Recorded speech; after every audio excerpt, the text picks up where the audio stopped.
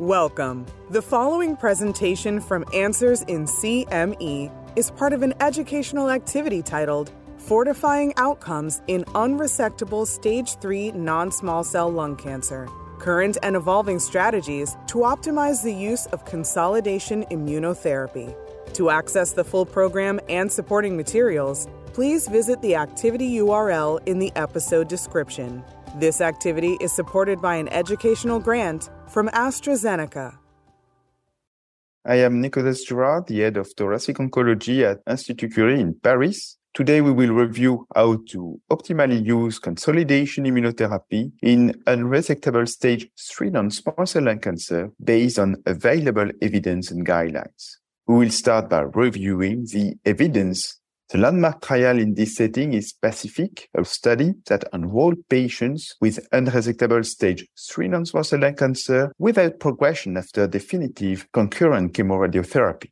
These patients were not selected based on PD-L1 expression status and had to be randomized after completion of CRT between durvalumab and placebo. The results from PACIFIC demonstrated a benefit in favor of durvalumab, both in terms of median PFS and median OS. The other ratio for PFS is 0.55. This is a median PFS in the durvalumab arm that was 16.9 months. The median OS benefit is also observed 29.1 months with placebo to 47.5 months with durvalumab. And the long-term outcomes also show that these benefits are sustained over time. The PACIFIC data also translates in a real-world setting. We have data from PACIFIC-R, an international retrospective observational study of 1,400 patients recruited in 10 countries, mostly in Europe. In PACIFIC-R, the 3-year overall survival rate is more than 60%, and this confirms the effectiveness of durvalumab after CRT in a real-world setting. Here is the safety profile from PACIFIC with a limited number of treatment-related adverse events in the placebo arm and the durvalumab arm. The most common grade 3-4 treatment-related adverse events were pneumonitis, less than 5% of patients in both arms.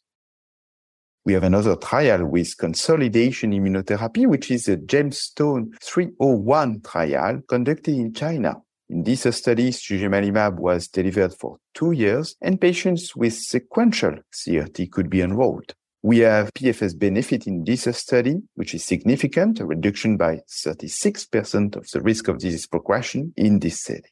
The follow-up of patients is ongoing.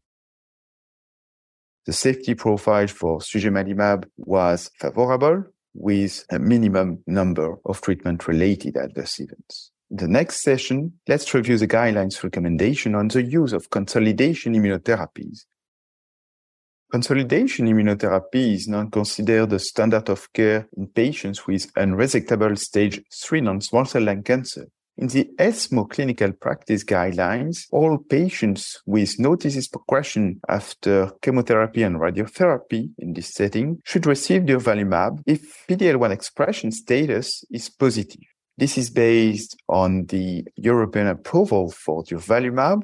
Looking at the PFS data, this is an exploratory post-hoc analysis based on the PD-L1 expression cutoff of 1%, leading to show that in those patients with a PD-L1 negative tumor, we have a PFS benefit, but not translating into a significant OS benefit.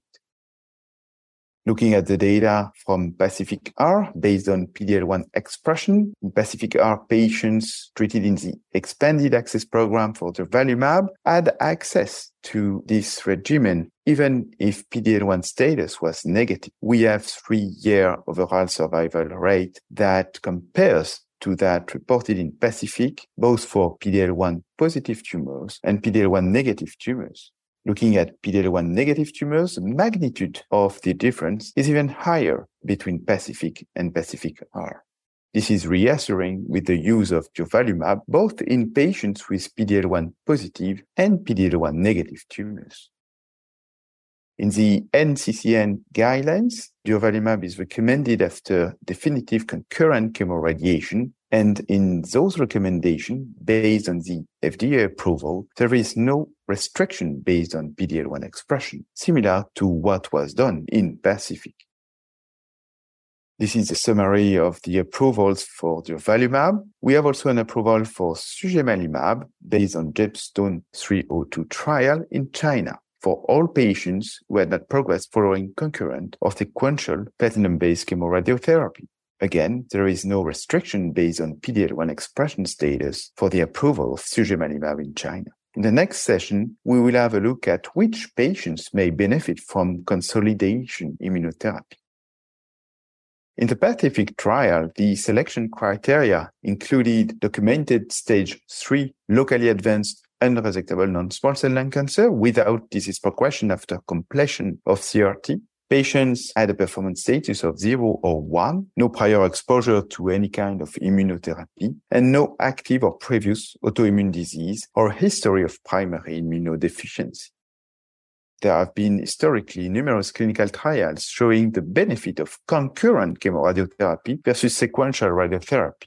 But looking at real-world evidence, we feel that the difference between sequential and concurrent is not that high, because this is a matter of selecting patients able to receive concurrent or not able to receive concurrent chemoradiotherapy. In the Pacific trial, only patients with concurrent radiotherapy were actually enrolled. We have also data from a phase 2 trial, Pacific 6, which focused on sequential chemoradiotherapy. In this study, the median PFS after completion of sequential CRT was 10.9 months, with a median OS of 25 months. The safety profile of durvalumab was consistent with that observed in Pacific.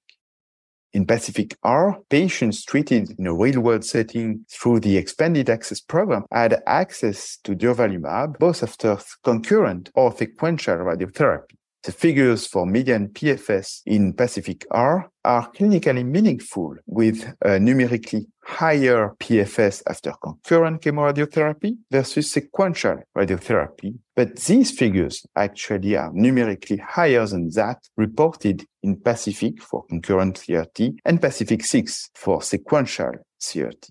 And this is, again, reassuring with the use of durvalumab consolidation both after concurrent and sequential CRT. Another third group of interest from the Pacific trial is EGFR mutant non-small cell lung cancer.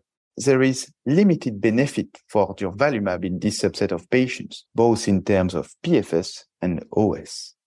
If EGFR testing is available before initiating chemoradiotherapy, I believe that it is probably good clinical practice to exclude these patients from consolidation immunotherapy given the limited benefit observed in this exploratory analysis.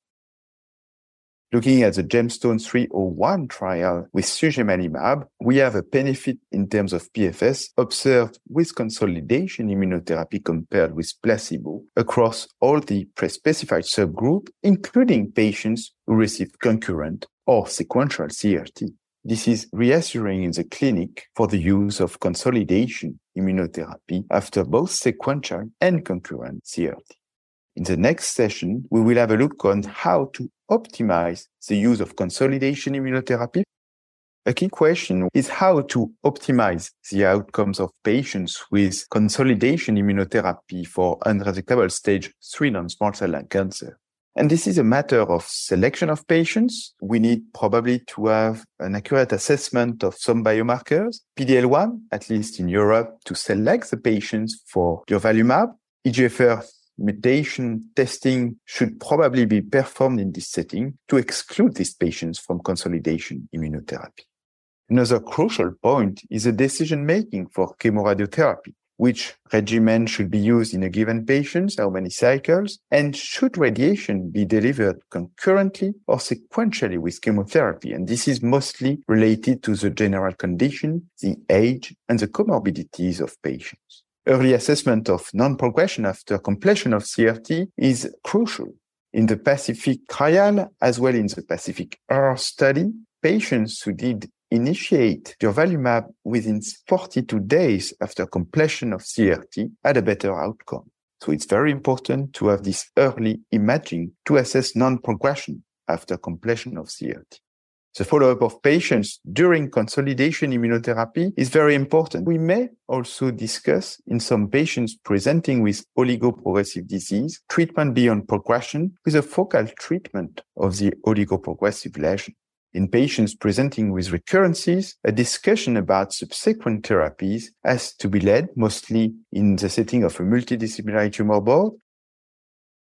A key point in the clinic is also to monitor patients for the most frequent adverse events. Pneumonitis is the most common adverse event in those patients. It may be related to radiation. It may be related to infection in those fragile patients with frequent COPD, but it may be also related to immunotherapy by itself, leading to temporary interruption in 5% of patients and permanent discontinuation in 9.5% of patients in Pacific R.